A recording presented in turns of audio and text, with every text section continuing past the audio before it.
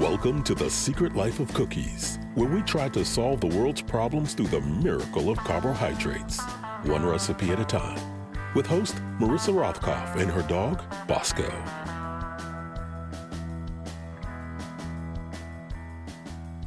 Hello, and welcome to the first podcast of the year. Well, it's my first podcast of the year. I suspect you guys out there probably listened to a whole slew of them already. But anyway, my first guest of this year is CNN legal analyst Elliot Williams, who brings his background at the Department of Justice, sound familiar? The Department of Justice, to some of this week's big news stories. Call me prescient, but I have an inkling this is a year we're going to need a lot of legal analysis. Elliot's other expertise is as a baker. So to the tune of Sedition, yep, that's right, think Fiddler on the Roof, we bake peach pecan rugelach in honor of Georgia.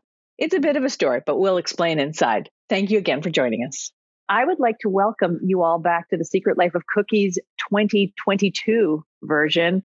And my first guest for the year is the ever delightful Elliot Williams from CNN and many other things, it turns out. He's more than just a pretty face on CNN talking about legal affairs. He is you're a lawyer.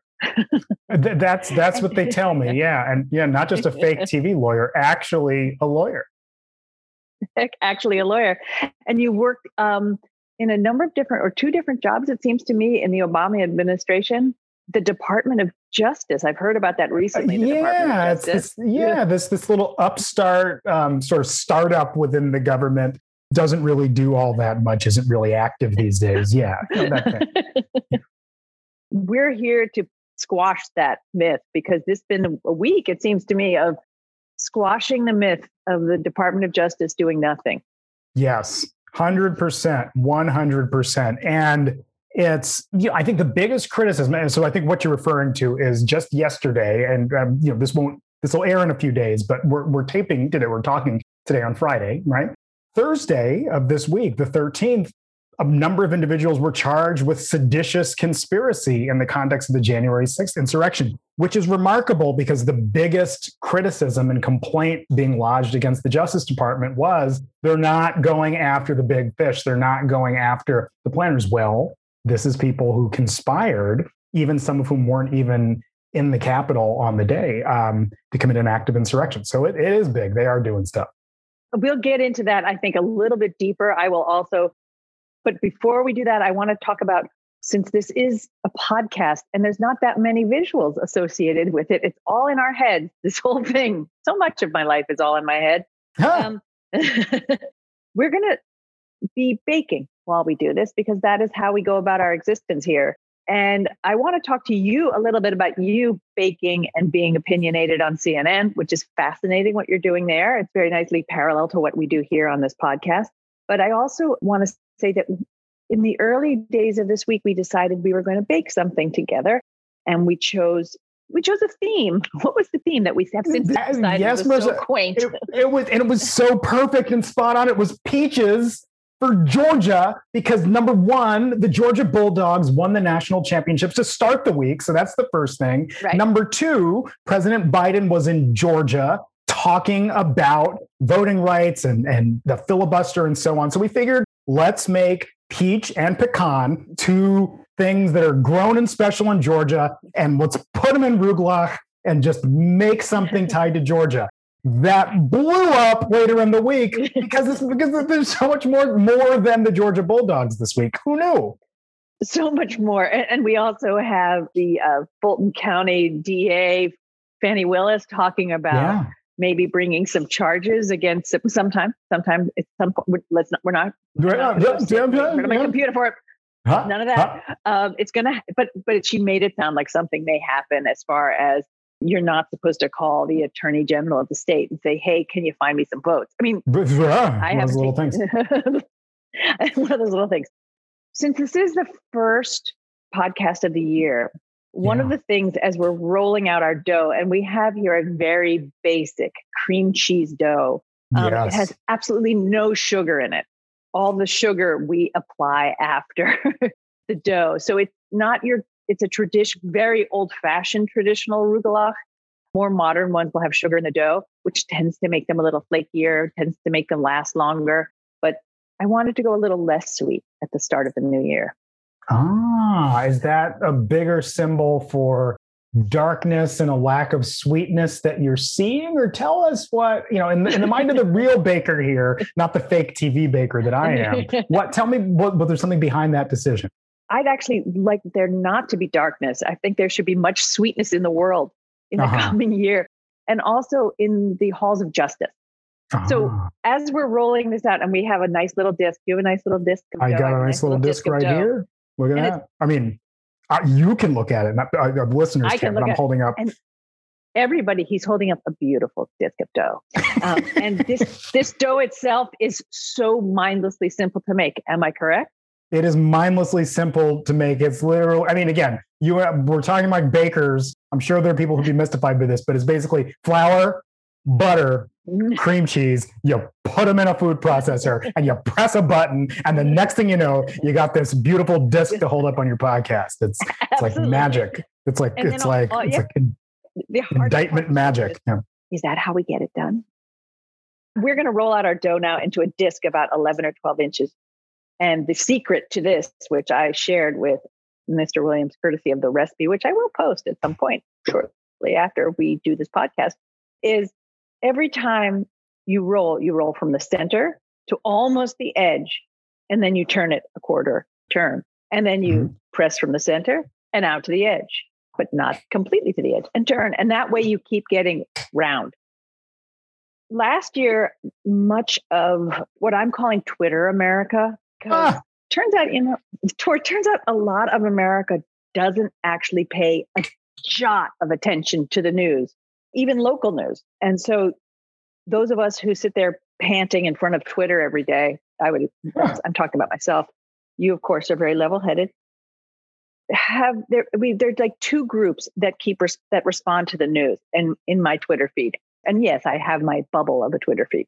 But in my Twitter feed, we have the group of people who respond to Merrick Garland speaking or talks of sedition or the name Trump being mentioned and go, this is it. This is the big one. We're going to see them in orange jumpsuits and they're going to be led straight out of wherever they are. And they're going to be put into the slammer. And they get so happy and they're the optimists. And then they're the pessimists, the Eeyores of this world who go, oh, yeah, nothing's ever going to happen. Where do you fall in that camp? Yeah. So as of today, number one, as a prosecutor, former prosecutor type, lawyers rarely like going out there without knowing their ducks are in a row and things are perfectly lined up. You never want to be without your net. And I'll tie this to baking because, Marissa, I am holding right here a tape measure because I don't trust myself to know what 11 inches looks like as I roll out this 11-inch circle. And I assure you, I was like, just a second ago, I said, wait a second, I think I just hit 11 inches. It's 6 inches right here. So, all right, so that's point one.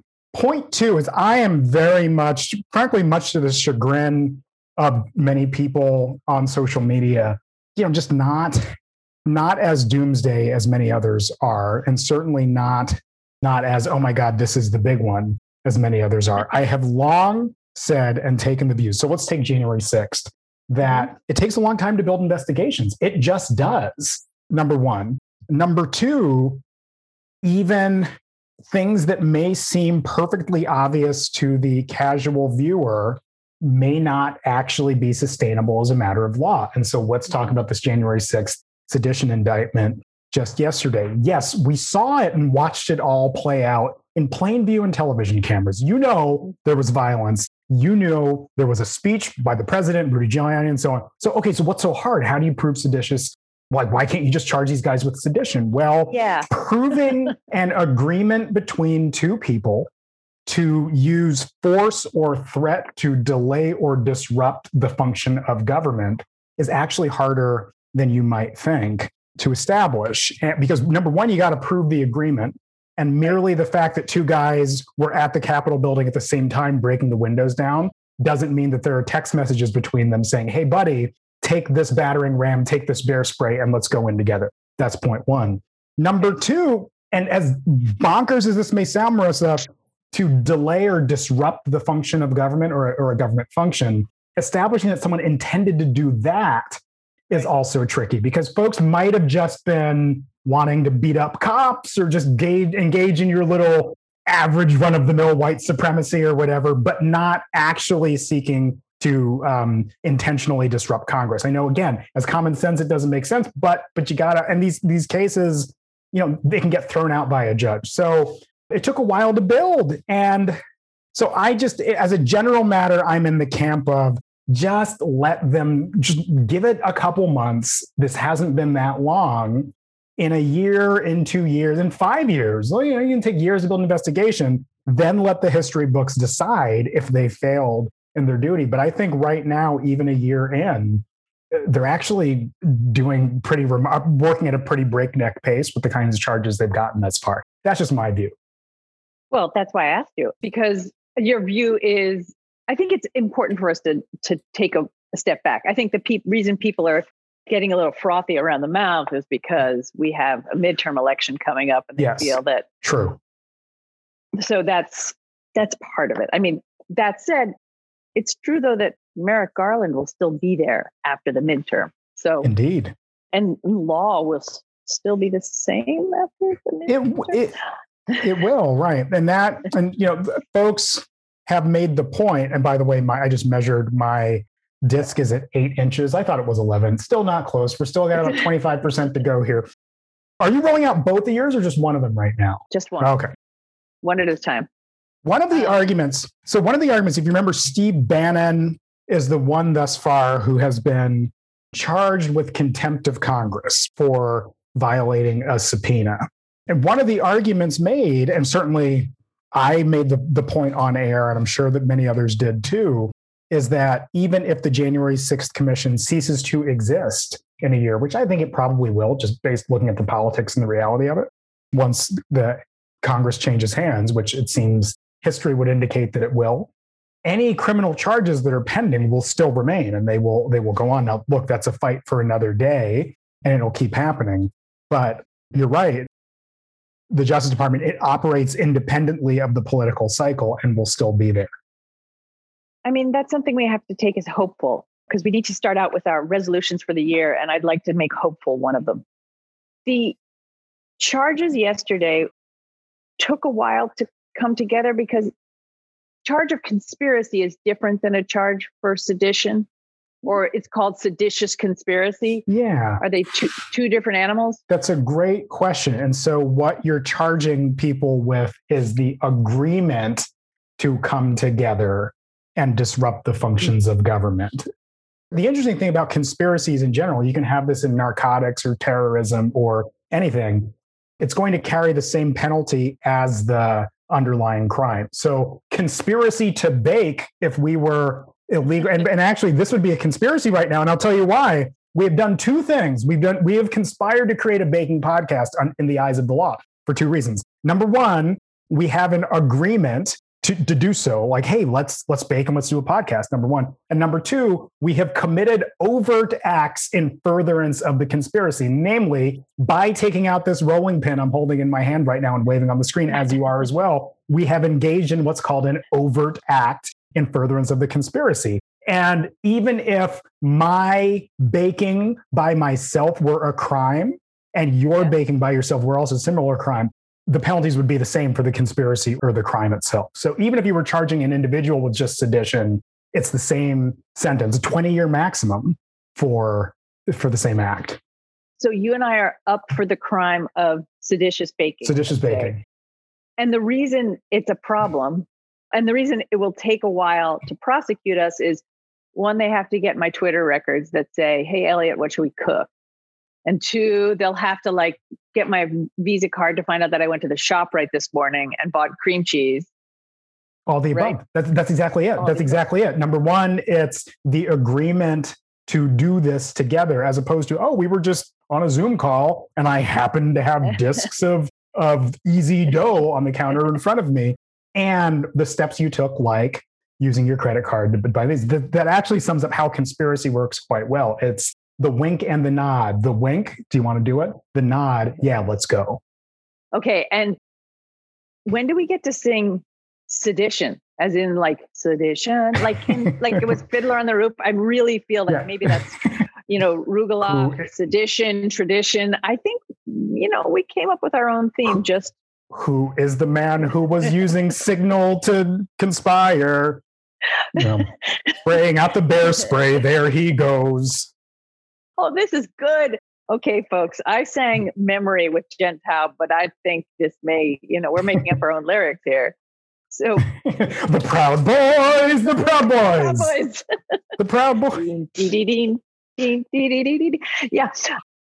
Who needs the czar?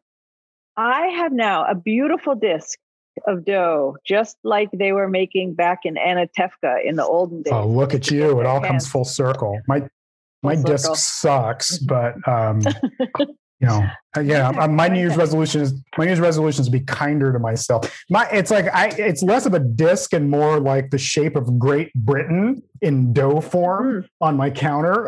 So we'll call it a disc. It's a disc that's still finding itself. It's and it's only January. And why should the disc be any farther along in its quest for itself? We have to be kinder to each other. For full dischood, yes. Now, mine's beautiful, Elliot. I've really done a good job. But I will say, so I'm trying to be more positive. Many women have like self-denigration, self-deprecation is a big deal. This year, I'm trying really hard not to. Do you think I'll be okay at that? That was me looking for approval. Sorry. I'm so sorry. Did you not understand that? Let me explain it. It's my fault. I often roll out my dough and it ends up not being a circle, but looks a lot like the country of France. And I always take that as a good sign because the French are really good. French, hello. Exactly. We have here, because it's for Georgia, go Georgia, Bulldogs. I have some delicious peach jam that I'm going to smear all over this 12-inch beautiful circle of dough. And I'm not going to go all the way to the edges, but I'm going to do a pretty good job of it. I've heated this up. Now it's no longer what we would call hot, especially since my kitchen is freezing cold. You're going to hear me warming mine up right now, in fact, in the background. Oh, look at that. Look at that. That'll be for 30 seconds. That's 30 seconds. He's going to have delightfully warm, spreadable peach jam. I've kept the little bits of peach that actually prove that this is peach jam in my jam. But if I were like, say, cooking for the queen or something who I know doesn't like things in her food, I would strain it to be very particular. Is she the only existing member of the royal family now, or? That's really funny. And is that true, or is that fake news? Like, does the queen actually not like stuff in her food? She has a really, really dull tastes and and only eats a number of foods. That's my understanding. Here's a good one for you. No, here's one for you along those lines. George W. Bush. So stop right there. George W. Bush in the White House, it was no wet fish. He wouldn't eat wet fish. It was literally, he would eat like you could breaded and fried, like flounder or whatever. Wouldn't eat like nuts. On his rider for presidency. There's a codicil to that. Anyway. Sorry to cut you off. No, you didn't. No wet fish.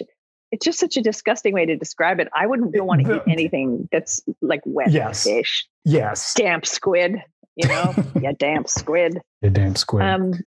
Which is a great, I think, British expression. Is it really? Huh. Okay, so I'm spreading out my jam too. I'm spreading out my jam here. This is, the fun thing about arugula is they're fun to play with. It's kind of like sweet pizza.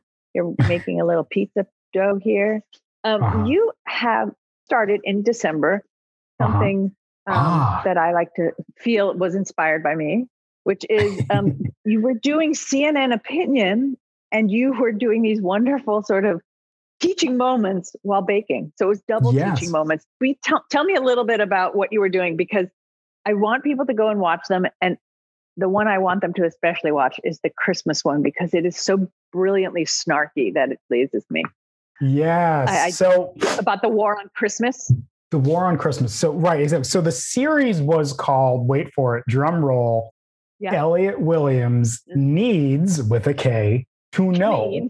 right? Get it? Because you need dough, and one could have a want to acquire more information in the form of needing. It all makes sense. And I get it. Right? I'd ask CNN, can we do just get baked with Elliot Williams? They didn't. No. Maybe next year when everything's a little better in that situation. So I haven't seen online that people say people who smoke marijuana, they don't get COVID. And I just think there are a whole bunch of people out there going, well, it couldn't hurt. I mean, at this point, whatever. I do not condone any of these things. This is not a real scientific fact, people. It's just something I heard on the interwebs.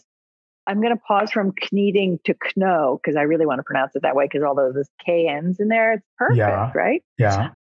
You put jam down. On top of the jam, we're adding a little sugar and spice, literally. I beefed up the level of, you sprinkle sugar, and I originally decided to do ginger because ginger, peach, delicious.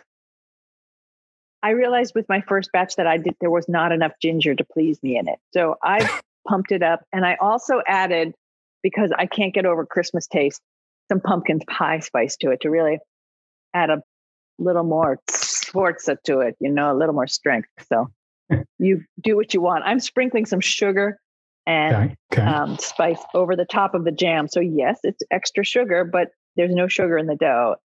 You know what?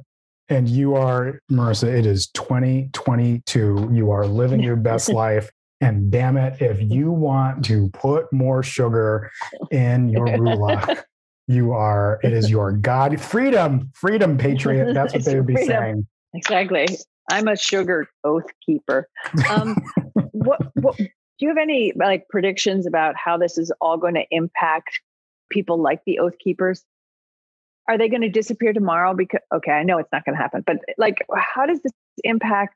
Do you foresee some sort of war between the peoples? Some people get a little to panic about things like civil war. I'm not there yet, but oh, really? Yeah. Number one, the individual who was Stuart Rhodes, who was just charged yesterday. One of his texts from November 5th. 2020 was, there's no way to do this without civil war. There is no legal way to do this. And I actually think January 6th it breaks my heart to say it. And we're going to be uplifting today because we're making peaches and ginger and spice all that. No, it's balanced. We have cookies, so we can talk about whatever horrible thing is coming at us. I'm not convinced that January 6th was an isolated incident that was the end. I'm not saying it's the beginning of the end of the American Republic or whatever, or the American Empire, if you want to call it that. But I don't know. I'm not convinced you don't see more of this. I would actually say we'll definitely see more of this. And I would think that this event yesterday with saying that he was a seditionist and he and his friends were seditionists will only make it worse in that way that it can inflame things. But maybe I'm a little off base here, but that's what I think. Because they're going to see that the government has is against them. And they're going to say, you know what? We don't need that. We are our own government. This whole podcast started so that you don't feel the need to be positive. The need or the kneed? The kneed. You don't need or kneed to be positive or you just need to be real. Is that this started at the end of December, the end of 2020. When I realized that I wanted to talk about politics and what's going on in the world because it's pretty intense. But I also thought we needed some form of soothing recreation. And while doing it, because the best conversations to me happen in the kitchen, people at their most relaxed usually. And that's why this podcast came into being, so that we could talk about things that are very important to us, but also while sort of self-soothing with baked goods. I find it much easier to talk about horrible things that are going on that way. And look, that was part of the initial push impulse behind Elliot Williams' Needs to Know, combining important. So the 4 episodes we did were one, it was critical race theory while baking a rainbow themed cake for my daughter. One. Two was drug reform while baking brownies. Brownies. Three, you got your baked in there. Yeah. Got my baked. Well, there were a couple references to getting baked in that episode. 3, DC statehood while making a chocolate city chocolate cake. And number 4 was is there a war on Christmas while baking Christmas cookies with my kids? And some of it was a way of getting different audiences to just tune in, right? There are people who might listen to The Secret Life of Cookies, but may not read the New York Times. I doubt that, but you get my point. There are people who watch CNN who may not read Time Magazine or may not look at TikTok and there is a class of viewer, mostly younger, that consumes their information online in the form of cute, even snappy videos or Snapchat or so on. And we thought, why don't we try to tap into that a little bit with some op-eds while doing something unrelated and soothing and even mesmerizing to watch, like chopping and grinding and mixing and baking and so on. And icing. Icing is very soothing.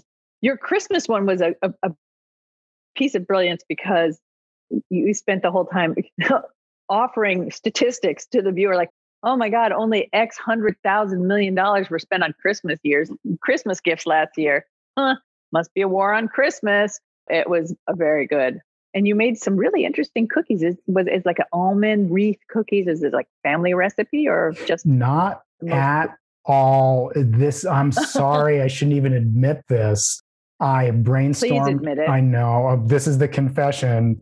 Breaking news. Okay, CNN focus of CNN video was completely insincere. And no, it was for that one I picked I was going to do Christmas cookies, whatever. It would have been a chocolate or a ginger or whatever, some Christmas themed thing. This is a safe zone, Elliot. As you speak into a microphone, Elliot, it is perfectly off the record. No, I'm teasing, but no, I picked those based on the visual because they were just so fun to watch. Like even I had fun shooting it and just setting up the tripod with the red and green maraschino cherries and the confectioner's sugar that comes down like snow and so on, right? It was just a fun visual. Yeah, absolutely. Yeah.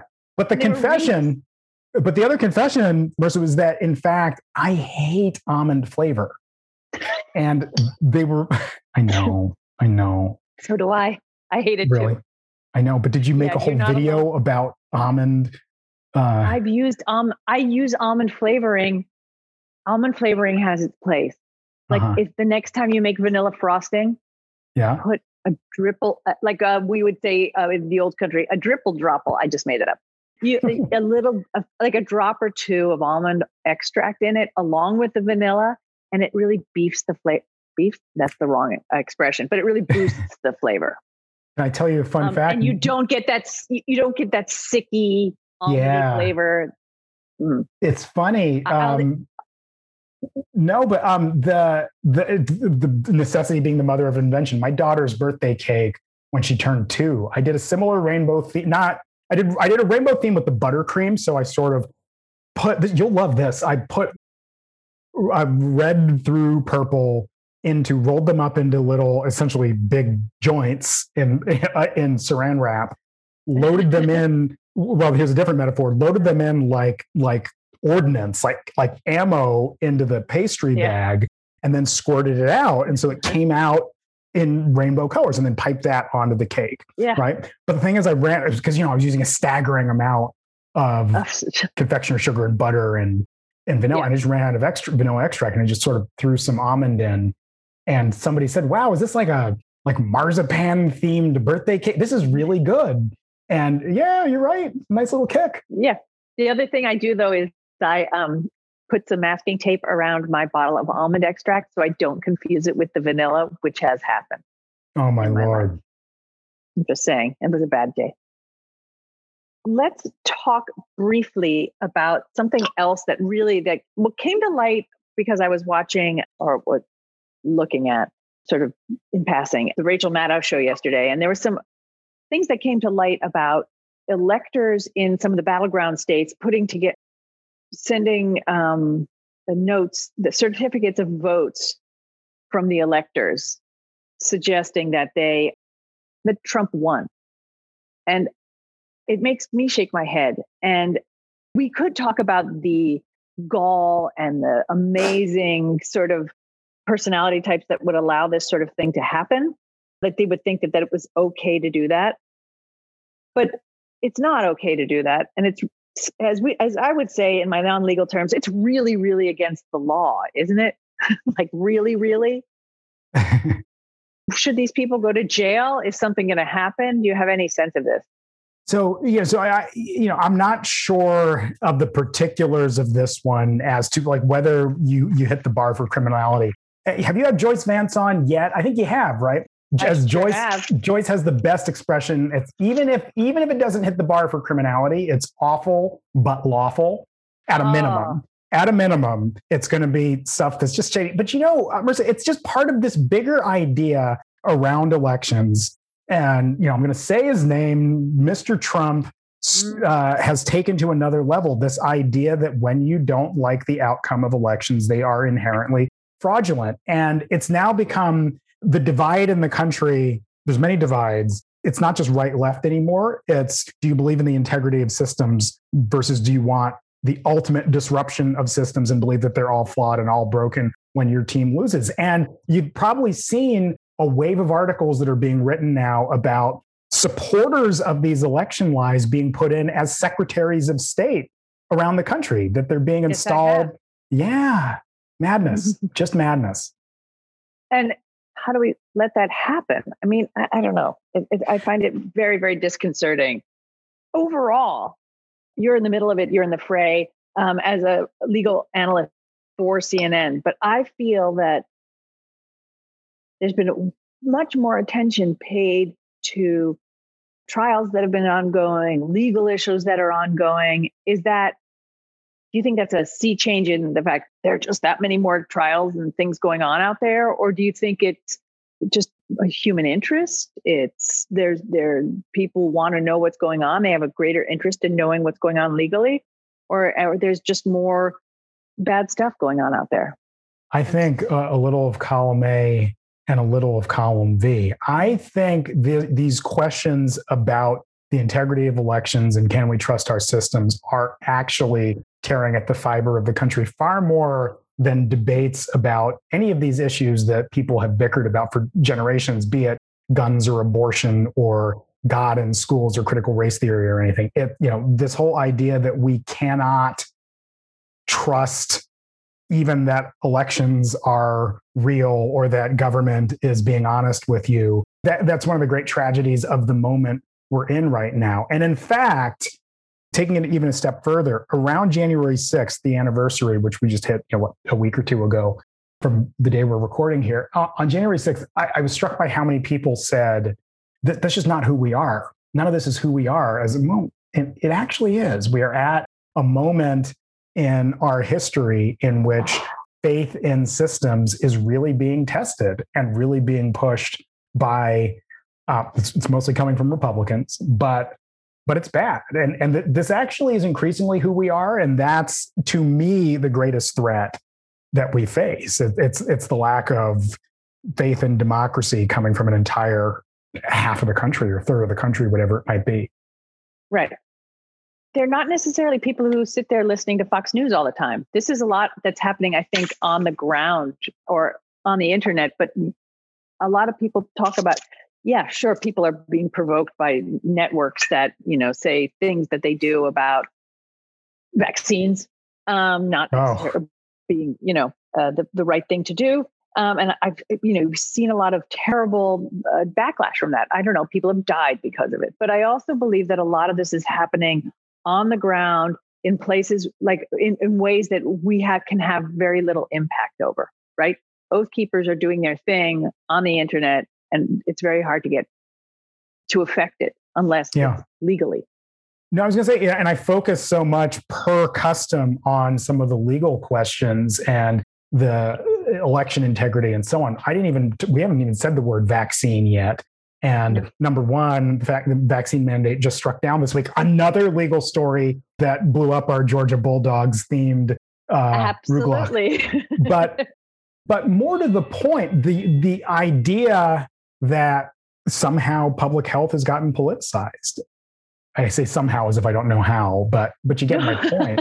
It's but it gets back to the idea. Okay to wonder at it with somehow. Yeah, but it gets back to that idea.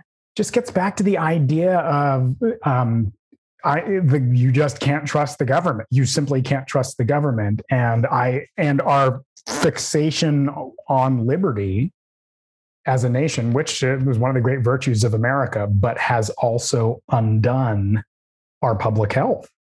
Isn't it ironic? Not to sing another song, but isn't it ironic that don't you think we isn't it ironic that we see this distrust of government coming from government officials?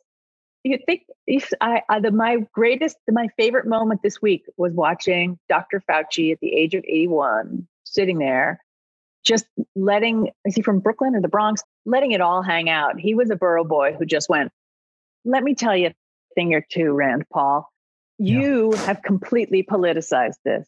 So we're supposed to not have a faith in our government institutions, but the people who are, in a sense, running our government are the people telling us not to have faith, which is a quiet irony that bothers me every day.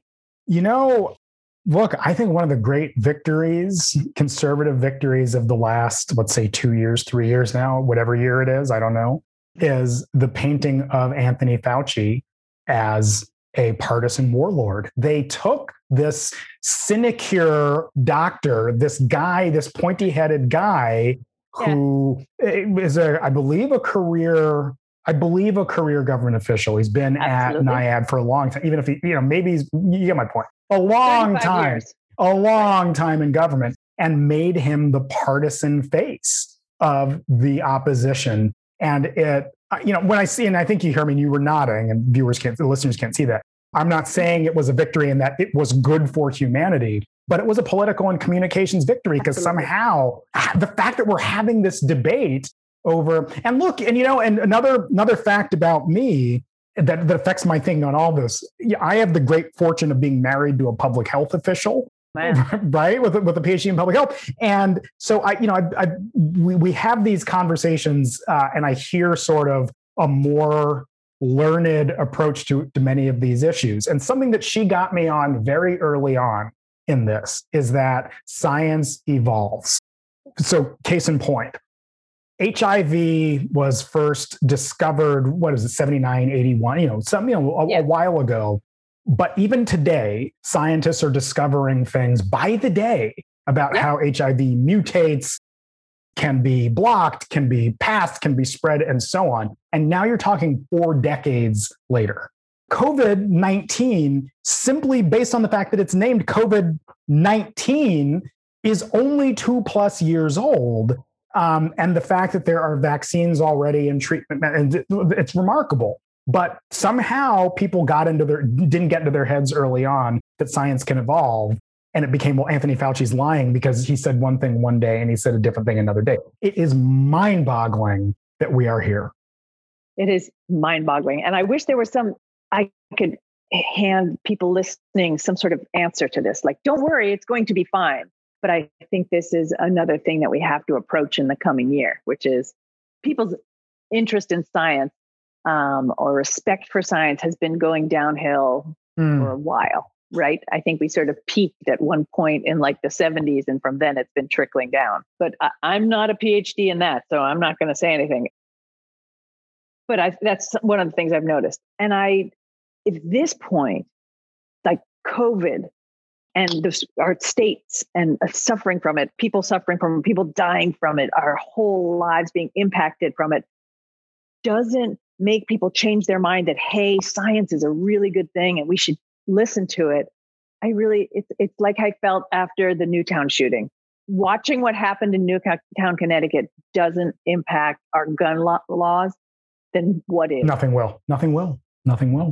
If literally, Newtown was the perfect test case because you had guns that were procured that were not rightfully the shooter's guns, number one, and were not properly secured. Number two, vulnerable victims in the form of children. Number three, taking place at a school. Number four, not self-defense. Number five, it wasn't a hunting accident.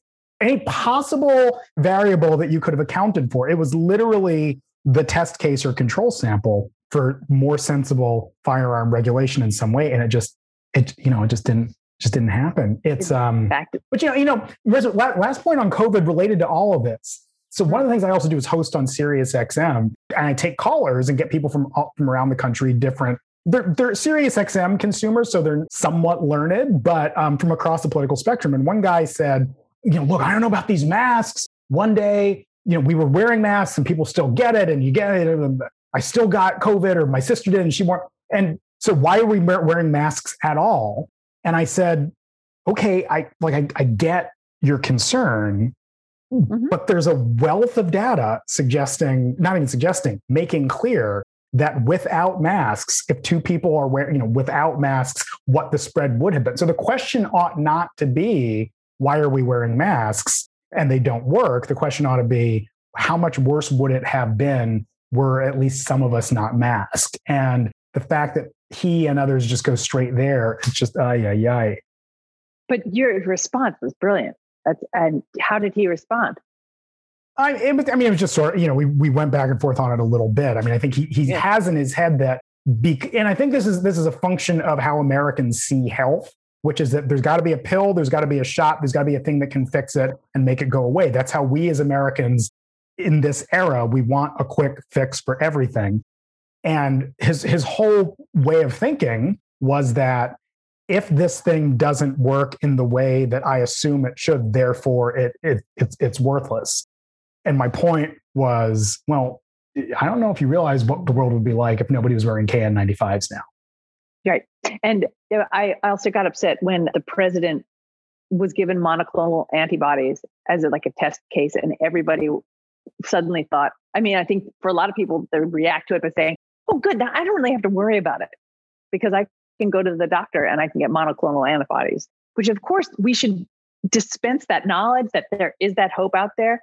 Yes. But I don't think we do it. But to your point, there's a pill for it. I don't have to worry about it. The trick with cutting up things in pie shapes is to cut it into quarters first and then cut each quarter down into its own little pie shapes. And we're going to do that. I'm sorry, you were about to say something deep and profound.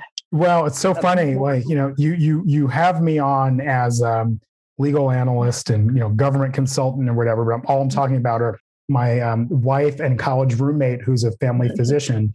But his point was, this comes up in the context of orthopedics as well, which is that Americans, half of Americans have lower back trouble, something like that, a staggering number. And most of them could fix it by simply just going to physical therapy and doing 15 minutes of exercises every morning.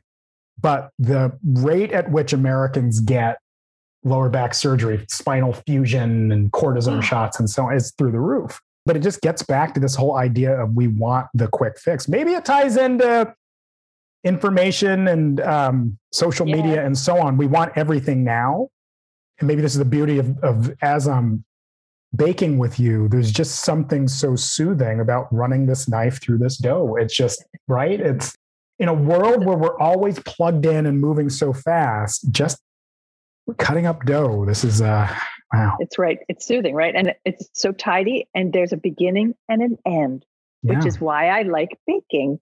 There are rules, you have to follow them. And I find it obviously very soothing, and especially in the times that we're in. Not to mention, when you have baked goods, you then get to give them to people and you get to make people smile. So while I'm not a public health official, although I do offer masks to anybody who gets near me who's not wearing one, and we'll probably get into a fist fight when I head down to the southern part of this country tomorrow, with people not wearing them. I like to think that I do my small bit of good by just, making sure people have some cookies to eat and some sense about the news. Yeah. Really. So my in the critical race theory or the rainbow cake video, when you look at it on YouTube, all the comments are "Let's go, Brandon," which is a sign that I touched something. No, I said the word race, and people immediately went to "Let's go, Brandon." But all the positive ones are, "Oh my goodness, look at your daughter's face when you reveal the cake," and it literally is, and I think that's why we do this, right? People, you put this baked good in front of them, and it's just that moment. Exactly. Yeah. And lately we've needed more than that than usual. To me, I had that moment when they had this sedition charge yesterday. I had a bit of a nodding of my stomach. I was like, good. This is, I want to talk about that a little bit before we have to leave. Mm-hmm. And just to sort of wrap up this idea, which is, in case we didn't make it clear, this charge yesterday is a bigger deal than other charges that have been brought. I say that with a rising inflection. Yes. You know what? If you were a lawyer, that is called a leading question. It's, you weren't, Ms. Rothkopf, you were not baking on Friday the 14th, were you? You weren't doing that. Right. Define baking. It depends on what the definition of bake is. Right. Oh, it's much bigger. It's much bigger. The nature of the offense. Number one, it carries a 20-year maximum. Now, look, no one's getting 20 years. That's the way people are sentenced when they're convicted of crimes in the United States is there's a formula under the sentencing guidelines based on their criminal history and the victims and all that, how much money was lost and so on.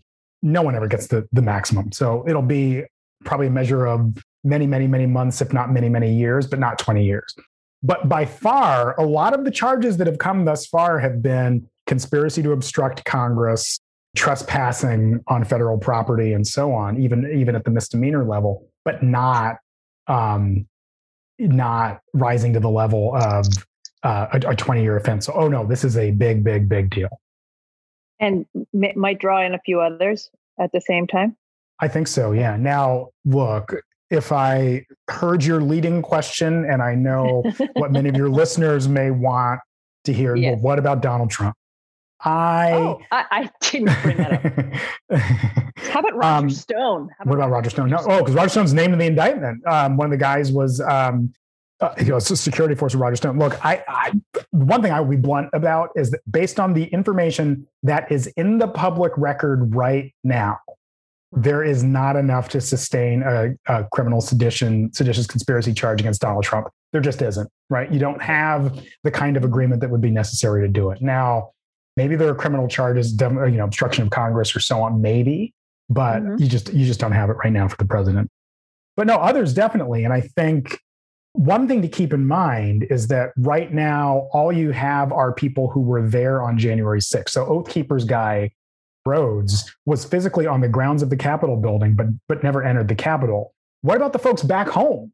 And there are people all around the country who may have been texting and guiding and directing who could also be pulled into the conspiracy.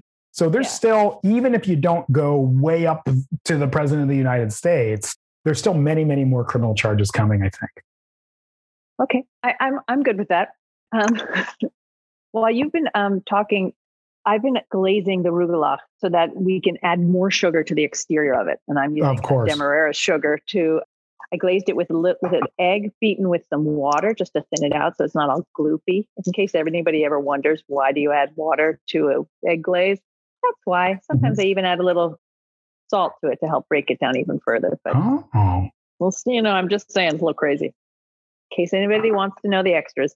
Soon we'll have to go, but I want to ask you, are you going to be doing any more of these need to knows in the coming year, in which there's a lot for us to know? I don't know yet. I'm talking to the folks at CNN about whether it makes sense to do more of them.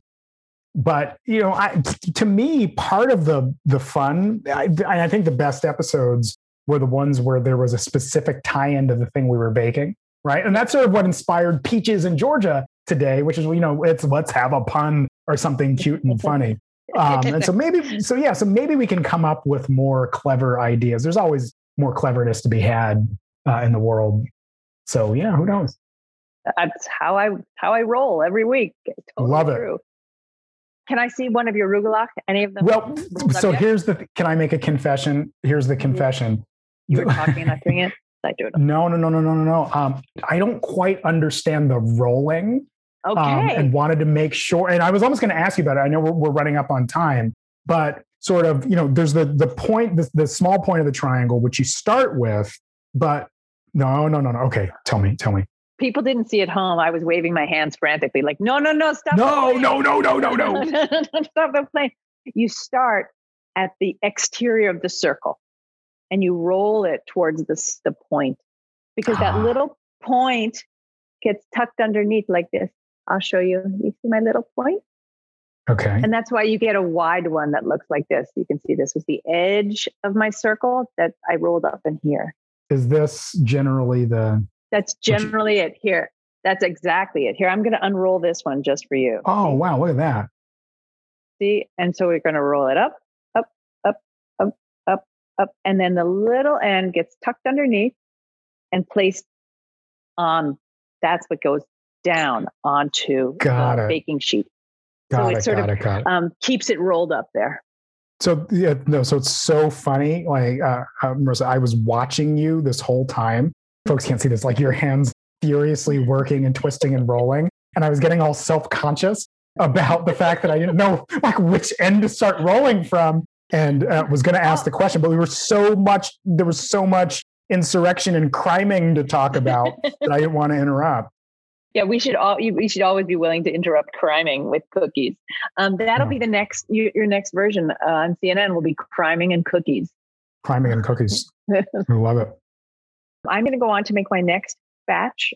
Mm-hmm. I may make them non-Georgian, and I may make them with raspberry jam, nuts, and chopped up chocolate, because chocolate. Chocolate. I thought about bringing chocolate out.